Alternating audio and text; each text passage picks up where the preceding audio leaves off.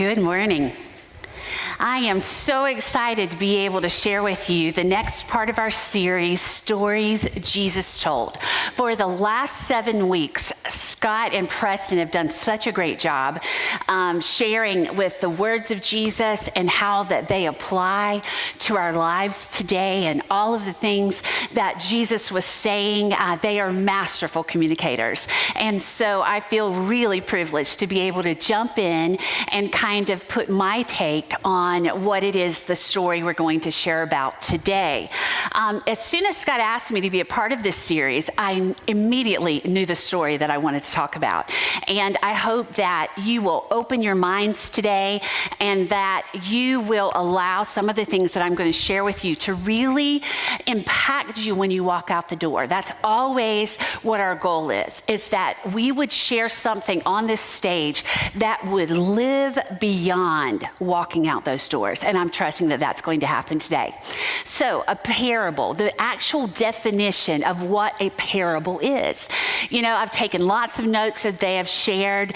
And as I began to prepare for today, I really wanted to dive in to what a parable really was at the time that Jesus was sharing a parable. And so by very definition, it is a simple story that is used to explain either a moral or a spiritual lesson. Now, we in the world of church, we attribute parables to Jesus. But the truth is that parables were used by many people to explain moral and spiritual lessons at the time of Jesus. And so I think it's really important to understand that Jesus parables didn't begin with him, but he certainly is the one that made parables famous. If you go back to your high school English class and you think about parts of speech, and then you talk about figures of speech, such as a metaphor, a simile, those things that you learned about in high school English or literature, you can categorize parable as one of those words. And what a parable was taking very big concepts and bringing them down to something that the audience that Jesus was sharing with, that they could understand. It was something that it made it easier, again, to take it out the door. And so the parable didn't begin with Jesus, but he certainly made it famous. Now, we're not going to do an entire lesson in Greek, but I think it's important that you understand really where this word came from. Because if you understand how a parable came to be, I think it takes all of these New Testament stories to a different level for you. It's not just coming in the building and just hearing about these cool things that Pastor Scott and Pastor Preston shared during the summer of 2022. When you understand that a parable was a work of fiction or a work of literature or a work of speech that Jesus specifically chose to communicate with his audience, it just makes the whole thing more cool. For me, it does. And I think it'll be the same for you. So Greek, it's called parabole. That's the way it's pronounced. Para meaning, or bole meaning alongside or throwing, and then para meaning alongside. So bole, the second part of that word, it's like throwing something up in the air. And then para, alongside. So whatever a parable is, it is a short story that has been thrown against a big story so that it can make better sense. Okay, are you tracking with me? Okay, all right. And so again, think back to high school English. And we all learned about the fables. Anybody heard of Aesop's fable? The boy who cried wolf. You may have heard about that. Or the tortoise and the hare, those words. Okay, those are fables. Well, those were all started during those same times. But the difference between a fable and a parable was that a fable taught moral, spiritual lessons with animals being as a part of it, using those as lessons. But the parables, again, think back to Jesus. The parables were about people. Jesus was in the people business. He knew his audience. He knew exactly what it was that he wanted to communicate. every single time there was purpose. And the purpose was so those people would find a life of peace outside of the religious dogma of the Pharisaical teachers, the Pharisees, the Sadducees. When I was in kids ministry, I taught a song, and one of the songs was so funny, and I never forgot it, is that you can't trust a Pharisee because they're not fair, you see, and you can't trust a Sadducee because they're always sad, you see. And I never forgot this kid's song, but it helped me remember that the Pharisees and the Sadducees weren't about the story of Jesus. They were about image. They were about how they were going to be able to further their careers. Have you ever seen somebody like that? Everything is a curated image, and you don't know whether or not to trust them or not. And then when you add intellect to that, they can just get you all turned around in a circle. But Jesus came to make his message incredibly simple. Okay, so as we move on through, we throw those big concepts, we throw those big stories, and Jesus created it to help his listeners be able to process all of the big parts of the Bible. Now, I shared with you that this word parabole is Greek. The New Testament, so if you're holding your Bible, everything from Matthew to the right, all of those books, the original language was Greek. If you're holding your Bible and you look at Matthew backwards to the left, the original language was Hebrew. And so you think, okay, what does all this mean? Why does it matter? I thought the Bible was one book. Why is it in two different languages? The Bible is one work. But what we have to remember is the Bible was written by many different people, and it is a book comprised of many different personalities. And so as we begin to talk about this today in this particular parable, I am hoping that and understanding the person behind it is going to help you make sense of all of that language. Okay, now if you have your Bibles with you, you can turn to Luke chapter 8. Again, this is the New Testament. Over to the right, Matthew, Mark, Luke. You're going to see that. And this is the story, the parable that I'm going to be sharing with you today. Luke chapter 8, beginning with verses 9. His disciples asked, "Why did you tell this story?" He said, "You have been given insight into God's kingdom. You know how it works. There are others who need stories. But even with stories, some of them aren't going to get it. Their eyes are open, but they don't see a thing. Their ears are open, but they don't hear a thing."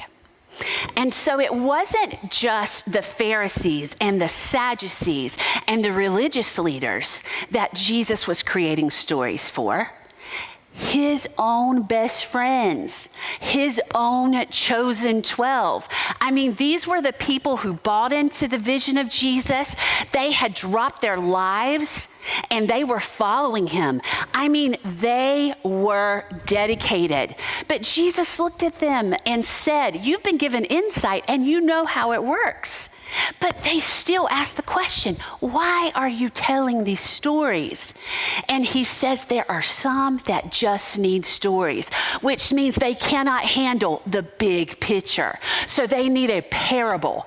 They need a short story that is thrown alongside so it will help them comprehend and understand my words. Now, I feel like with this, he's also saying their eyes are open, but they don't see a thing. Their ears are open, that they don't hear a thing. Is that you can be a person who has great vision, but you miss what is right in front of you. We can be a people that hears every syllable, but we miss the method. We miss the message that is behind all that Jesus is trying to say to us. And why is that? Why is it so difficult for us in 2022 to be able to see and be able to hear and be able to follow the things of Jesus? It is because our minds and our hearts are so bogged down with heaviness, with all that is happening to us, all that is happening around us, all that in our own selves we've propagated, the pain that we have created for ourselves. Sometimes we create the biggest disappointment by setting unrealistic expectations for those around us, rather than just accepting and seeing a person where they are and listening to what they're really saying. Jesus, I believe, is saying all of that to them, is that understand that there will be people who, although they hear and although they have those skill sets, they will never get on board your vision. They will never understand your words. They will never get behind you. And it is essential that you understand that right from the beginning going into it. But this is the thing at the end, even when you cannot see and even when you cannot hear, and even when you want to see and even when you want to hear, you have to absorb this fact, because this is a law of growth, a law of being a human, a law of learning and developing your best self, is that we grow spiritually, mentally, physically, relationally, only to the degree that we want to see and hear.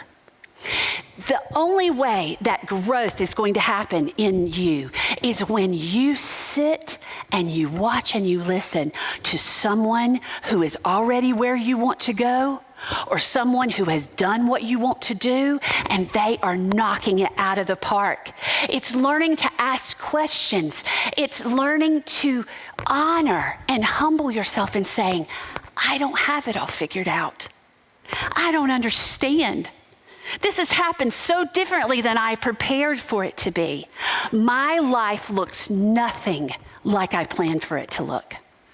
And sitting back and realizing that, you know what? But I start today. I don't look at the past because the past has already happened. I can't go back and redo it. If I look too much in the future, it's going to scare me to the point that I stay stuck. But learning and watching someone or a group of people or an organization that you believe is where you want to be, and you understand that you might not be there yet, but every day your feet are going to hit the floor saying, I'm awake, I'm alive, I'm going to grow. I'm going to grow spiritually, I'm going to grow mentally, I'm going to grow physically, I'm going to grow emotionally, I'm going to grow relationally, and I don't have it all figured out, but there are people that God has placed around me to hold my arms up when I cannot move. And I think that's what Jesus was trying to communicate to his best friends. Sometimes it's going to be hard. You're not going to understand why people do what they do, why they say what they say. But if you choose to see and you watch, and I really believe he was talking about him because he was training them, and you choose to really listen to what I say in those paraboles, I am going to give you the skills that you need to live a strong life. Now, to talk about the Pharisees, Pharisees get a bad rap in the Bible. I mean, let's just say it. I mean, they get a bad rap. Well, they were some bad dudes, and I say dudes because they were all guys. They were all men. And they get a bad rap because they were the whole goal of their existence. They grew up, learning the Torah, learning the words of the Bible. They grew up in what we would call, in our world, seminary, but going to good Judaism school. They learned what everything meant. And they were brilliant. They were intellectual. Their IQs probably were off the wazoo. And the Old Testament, as I shared with you, everything before Matthew, written in the Hebrew, it was the roadmap by which the people in the New Testament lived. It's the roadmap by which they made decisions. It's the roadmap. It was their instructional book. But here's the thing about the Pharisees. They couldn't just leave it for what it is. I mean, the Old Testament was full of cause and effect. And the law, You were only successful in the law through obedience.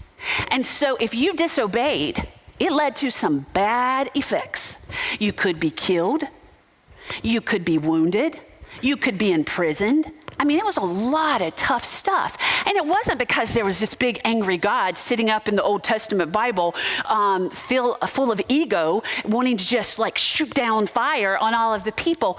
It was the time, and it was the rule of order and the rule of law that was set in place. And so they were trying to obey it. But what they did that made the people of the New Testament so overwhelmed and almost incapable of finding peace was that they continually added checklists to the law. It wasn't just don't do this or do that. It was before that comes, you might need to check off this, and this. And that's the only way that you're going to be pleasing in the sight of God. So they added checklists to every law. So what we knew as the 10 Commandments from the book of Exodus now had hundreds and hundreds, if not thousands of commandments. And you know, you can imagine the people were like robots. They'd walk this way, nope, got it wrong. They'd walk this way, nope, did that wrong. This way, oh, you said that wrong. Oh, nope, you wore the wrong thing. You said the wrong thing. But this is the thing about parables and why Jesus chose parables, I think, rather than fables. It's because he was in the people business. His story, his words were about Jesus. He knew Jesus it was about peace. His stories were about the individual sitting in front of him.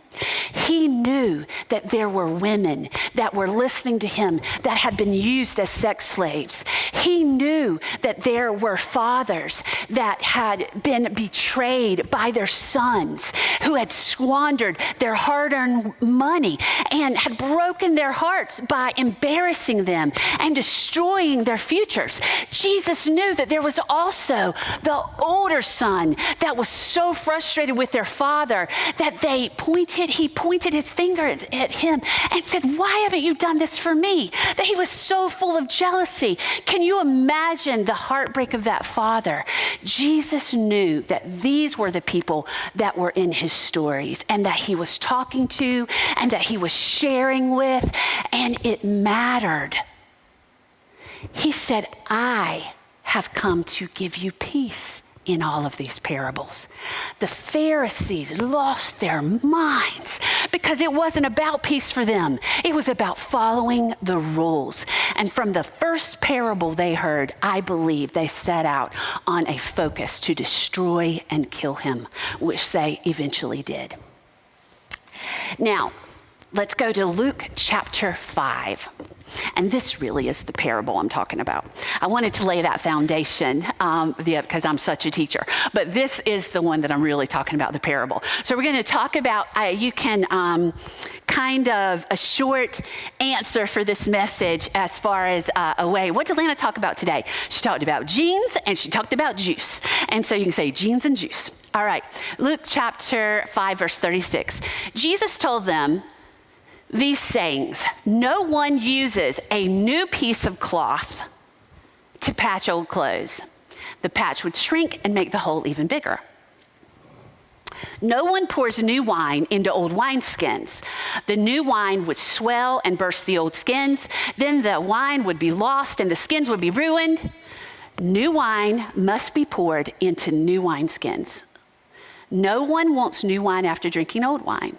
They say the old wine is better. Now, I'm certainly not a wine aficionado by any stretch, but I've done a lot of research about wine in preparation for this message so that I would understand how to explain what it is we're talking about. Wine skins were used in the ancient times, and they were used to hold some liquid. They were used to hold wine. They were used to hold water. Typically, those were the only two things that they were drinking. They didn't have any Mountain Dew or Pepsi. So those were the things that they were drinking, either wine or they were drinking water.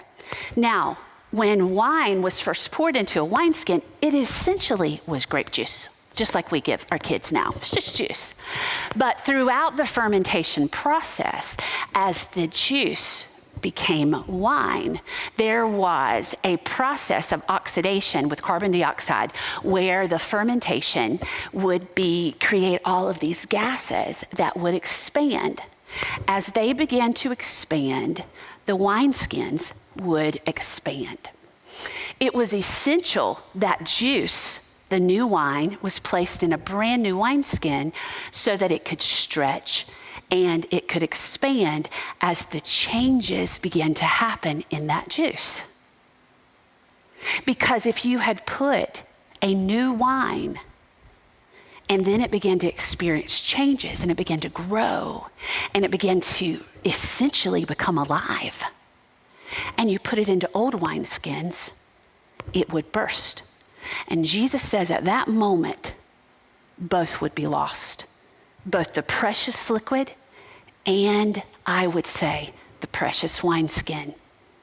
Because if you think of leather and how much leather costs and how expensive that leather is, it is a precious substance. And to just watch it destroyed, all because someone made a mistake and put the new into the old. Every word Jesus said made sense. Every word had some sense of understanding for his audience. He was saying, essentially, do not mix the old with the new, because when you mix it together, it causes everything to be lost. And when this passage was written, the passages before in Luke chapter 5, Jesus is talking about fasting. Fasting, going without food, either for spiritual allegiance or a spiritual discipline. And the disciples were his 12. They weren't fasting because they were at a wedding. And so the Pharisees were like, why aren't your disciples fasting? This is the day we're supposed to fast. And so the Pharisees would fast on Mondays, on sometimes Thursdays. We don't know the day of the week. All they knew is that the guys with Jesus were having a good time at the party. And they wanted to know, okay, this is a fasting day. Why aren't they fasting? Why are they eating? And Jesus, then launches in to this talk about the fact that he's doing things differently. He's going to fulfill a new way of doing things. And then he shares a story. And the Pharisees could not wrap their mind around the fact that there would be a different way of fasting. And Jesus was simply saying, consider. A lot of times I think that's what he's saying to us when we are so focused on our religious dogma and that things must look this way and that things must sound this way and that people need to dress this way and they need to use this words and they need to use this language and they need to sing this song, that he's not coming in, my personal opinion, trying to destroy all the things you hold sacred. Sometimes he's just saying, consider a different way. And then I am going to show you how to make that way happen.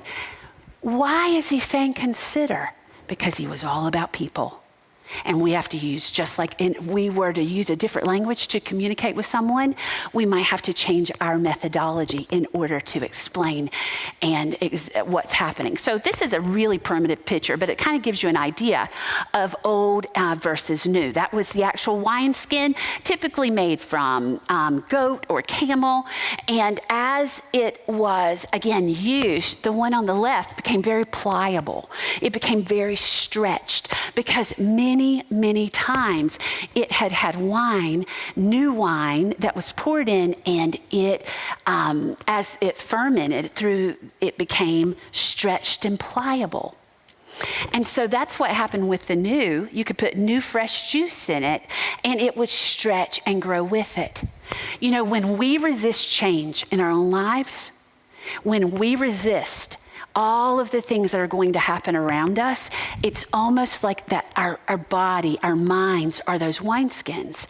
And when new stuff is poured in, but we refuse to change with the way maybe things are moving and the structure or just whatever things are happening that's causing us to think a different way and do a different thing, then that way we are just like that old wineskin. This new fresh life comes inside and we just implode because we don't know what to do with it. And Jesus is trying to paint a picture, a story, that it is okay to embrace the new. He goes back, the first part of that passage when he's talking about cloth. You know, you don't sew a piece of old cloth, a new cloth on an old garment because it destroys it all. Think about a favorite pair. Anybody got a pair of favorite jeans? You know, people love to wear jeans. You know, in the educational setting, if you say, as far as teachers, administrators, you tell your teachers that on Friday they're going to get to wear jeans, they're going to lose their minds. They're so excited. I mean, they pay money to wear jeans, you know, like fundraisers and stuff like that. It's always wild to me just how people lose their minds when they can wear jeans. It's because they're comfortable, they're soft. And the longer you wear a pair of jeans, it molds to you. It feels like these jeans were built for you, but it's not that way when you first put them on. They're stiff, they're rough. They actually, I would say, are probably some of the most uncomfortable pants you have when you first put them on. And so what you need to think about is that if you have a nice, beautiful, shiny patch that you are putting on a pair of jeans that has this, let's say, this big hole in the knee. And I'm not talking about the fashion holes, because you know fashion holes are all the rage. You know, to spend 50 pairs with a pair of jeans, that's really not a pair of jeans. You know, it's just fashion. But I'm talking about the jeans that are your favorite jeans and you don't want to lose them. And so you're like, I have got to patch these jeans. If you were to put a new patch on your old jeans, you probably aren't going to wear them anymore because it's going to be a different color. It's going to feel differently. It probably is going to cause you to throw them out and start over again. And so why am I saying all of this about the jeans and the juice? Jesus knew his audience. He knew that these were seamstresses and that these were people who understood wine, and they understood how all of these things were going to happen. And it made a difference. Every single word made a difference in what he was saying. In essence, Jesus is trying to say, and skillfully saying, mixing the old, which was the religion of the Pharisees, all of these checklists, all of these ways that they had added to the existing commandments. So mixing that with the new, which was, you really just need to listen to what I'm saying and know that there is a life of peace that is waiting for you. The only thing you have to do is accept. It was very difficult for them to understand, but he is saying that it doesn't make a better believer. It doesn't make a stronger follower of Christ. It does not make for a stronger, more healthy person. It only creates a person who is burdened and are carrying around all of those weights. You know, kids are getting ready to start back to school. You know, they have all of these tons of books, especially high school students, tons of books. You know, sometimes I would try to pick them up. I mean, I had like 40 pounds in that book bag. And I often, very concrete way of thinking is, as I was preparing for this message, I was like, each of those rules that the Pharisees created is like one of those textbooks. Somebody thinks they've finished and they just throw another one on. They think they're done with that book and I've accomplished and I'm satisfied, and they just throw another one on. They just subtract one thing and add two things back. For a lot of you, that's the way it feels in your life. That might be your story of church. That might be your story and your understanding of Jesus. That might be your thoughts when it comes to how you're supposed to satisfy what all these church people talk about. And what I want to share with you today is a very simple concept, that Jesus didn't create stories and parables so that you would feel more burdened. He created stories and parables and communications so that you would feel more confident. The Pharisees, again, were religiously brilliant, but they were compassionately ignorant. They did not understand the method by which Jesus communicated. He explained new life of freedom so that he says, my burden is light, which is an oxymoron. A burden isn't light because it's no burden at all. He's like, I've come to wipe away all of the things that these other folks are saying. And that's the reason that they were so enraged by his words. He wanted people to understand that peace in your life doesn't happen because of checking off the list. Peace comes when we accept and we rest in the fact that Jesus has already done it. What has he done? The New Testament is full of story after story where he says, I lay down my life for you. I surrender my life so that you can have life. And in your mind, you're like, well, why does a sacrifice need to be made? Again, you think about the Old Testament. The Old Testament was full of animal sacrifices where folks had to, in order to be forgiven for their sins, they'd drag all these animals and they'd have to kill them. And there was a whole process. And I won't go into all of that mess. But it was a very holy and sacred process in order to obtain forgiveness from their Creator. Jesus says, all you have to do is just ask that I have come so that you don't have to go through all of that dirty business again. And the problem is with the Pharisees, why it was so hard for them is they had grown up all from childhood now into their adult life, had grown up believing that there was only one way. And this holy, sacred way was the way. And Jesus was blowing that up on a daily basis. Parable after parable, story after story. He's saying stuff like, everybody's welcome. He's saying things like, the least are first. And the first are the least. He's saying, let's go have parties with prostitutes. Let's go have holy, sacred suppers and invite people that are not holy or sacred. Jesus is creating an entirely new way of processing Scripture. Now, if you were a person that had been marginalized and rejected because you were all of that, can you imagine the peace that you were beginning to feel? Can you imagine these burdens that they're dropping off day after day after day, and you are finding life, and they fell more in love with Jesus every day, and his following became larger and larger and larger every single day because his words were literal life. And this is the thing that I think he was trying to communicate. The old way said, do this, do that, do this, do that. But the new way, he just said, be this. Just be. Just sit quietly. Just listen to my words. You don't have to do anything but breathe. Breathe. You throw away those lists.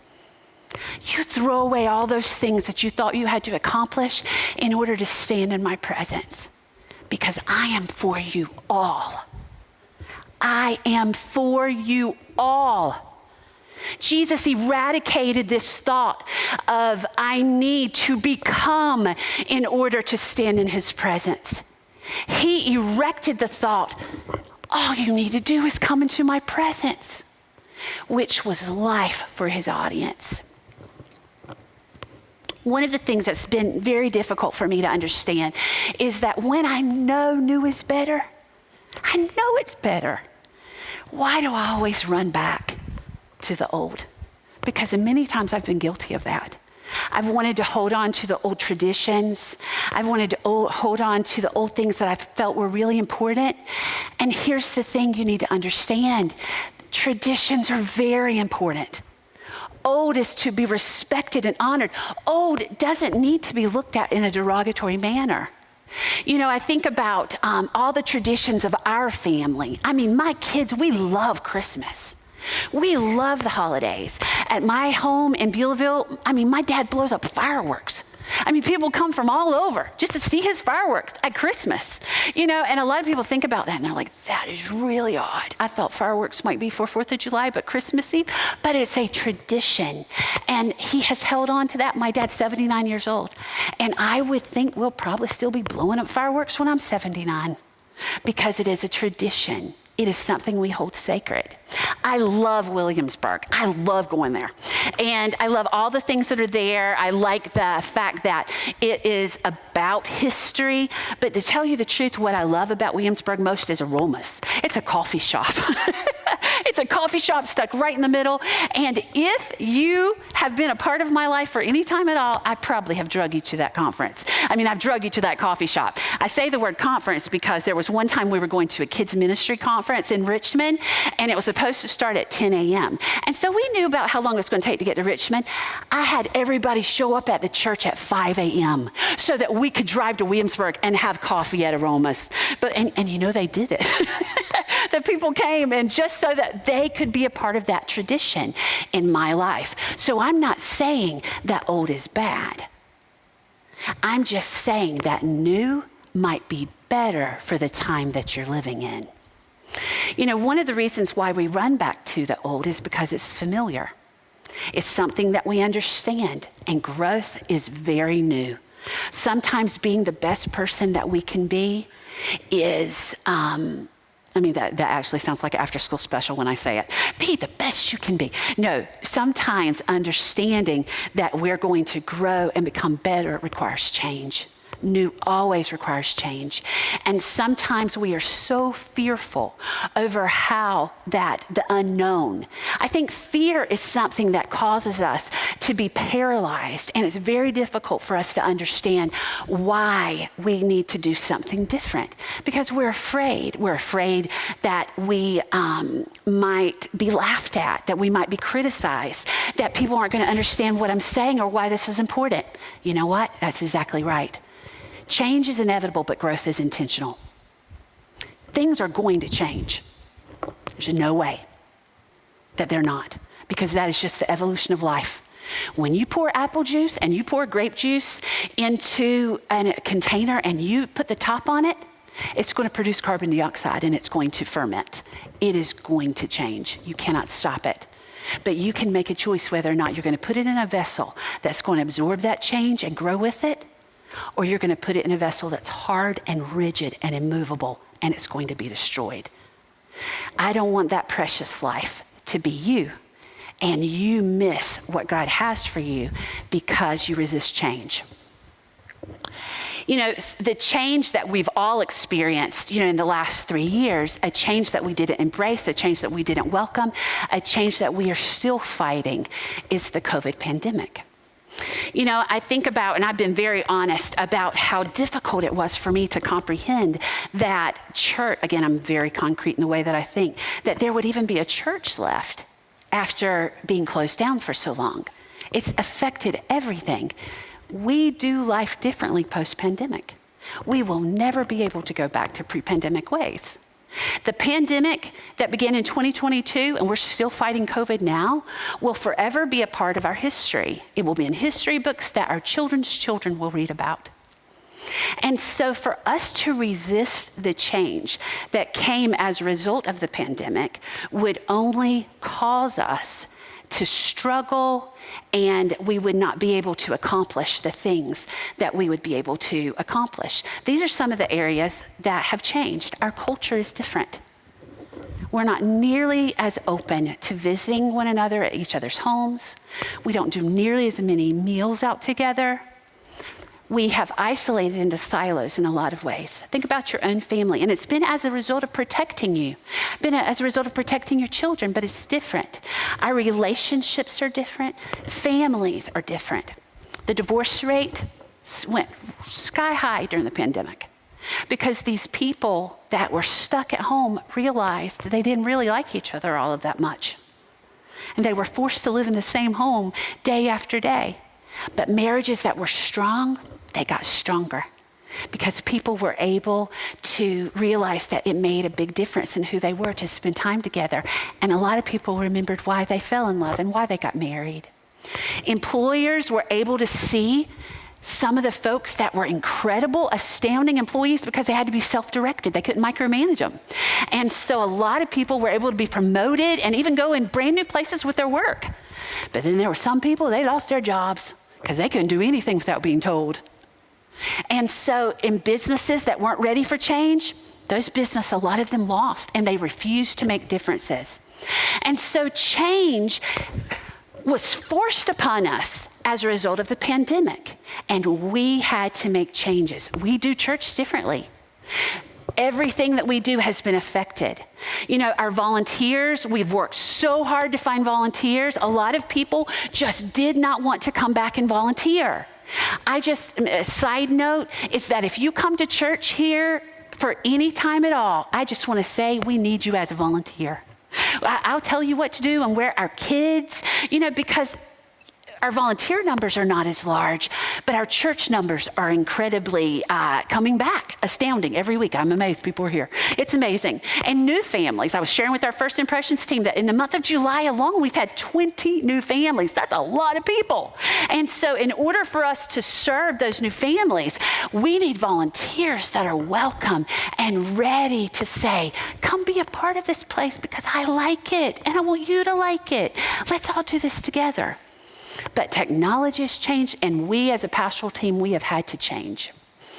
You know, one of the foundations for Scott and I when we came here 20 years ago is we wanted to create an environment where people would be able to see and hear whatever it was that they needed to see and they needed to hear, whatever it was that would be better for them. And so we've continually tried to do that.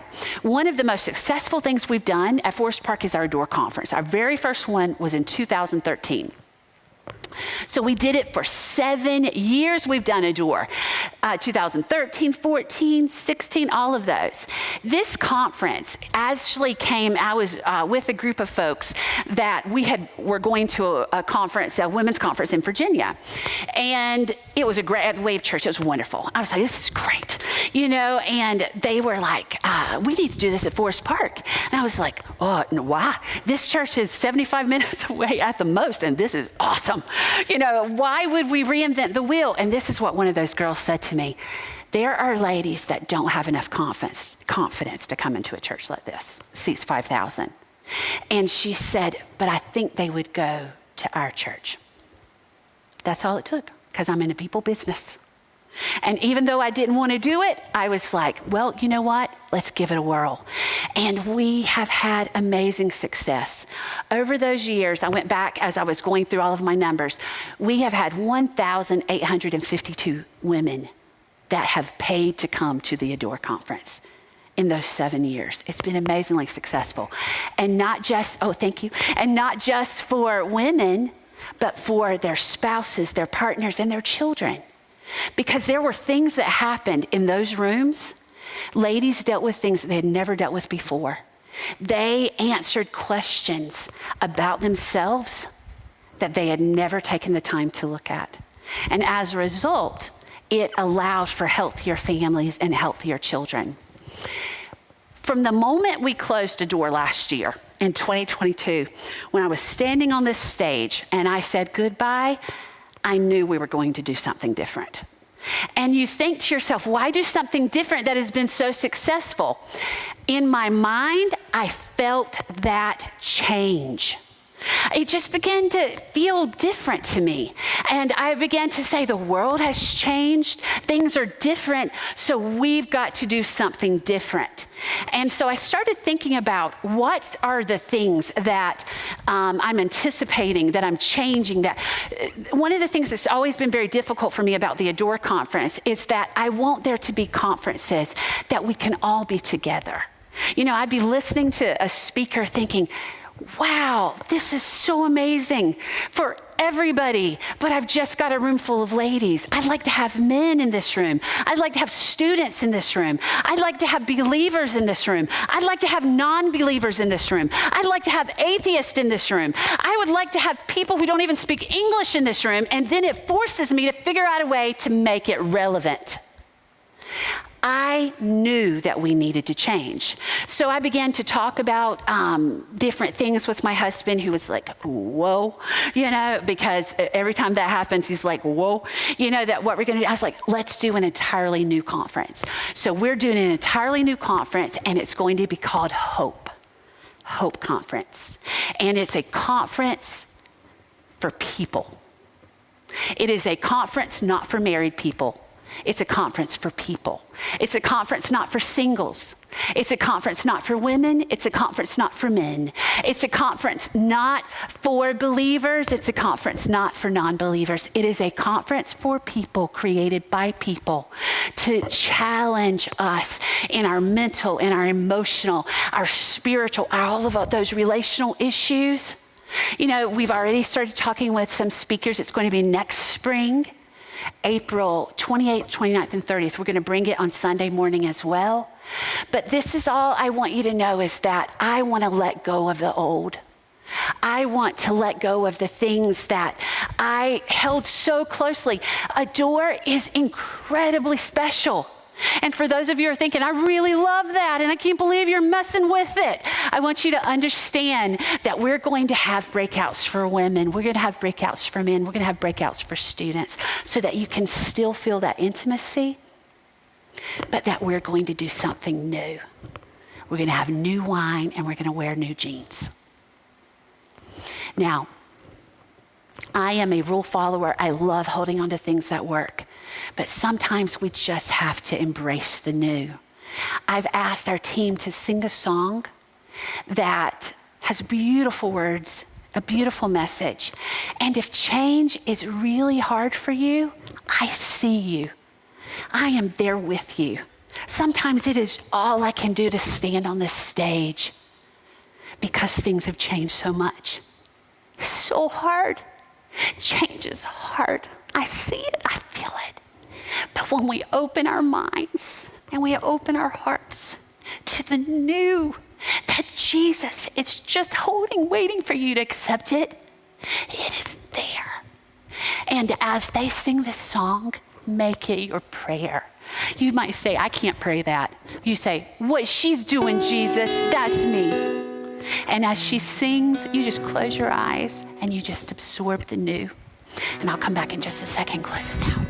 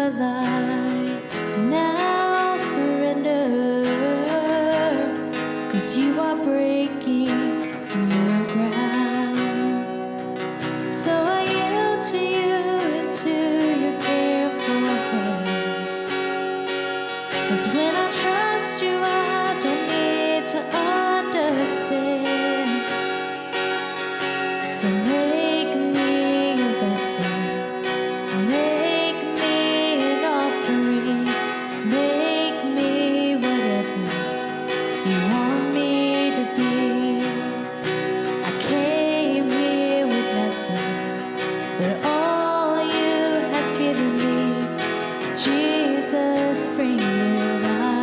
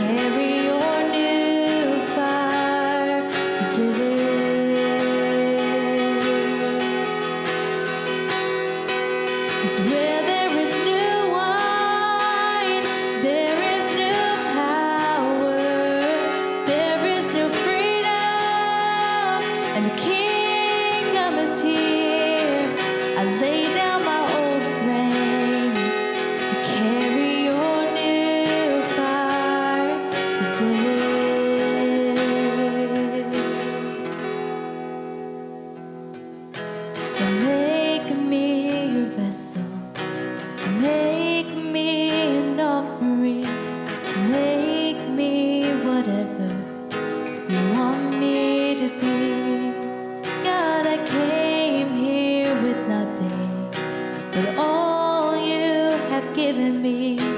Jesus, bring new wine out of me.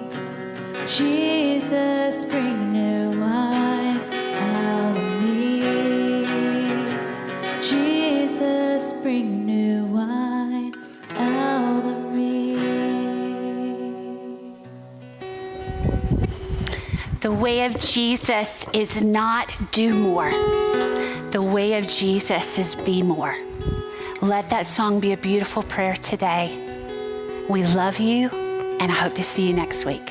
Have a great day. Bye.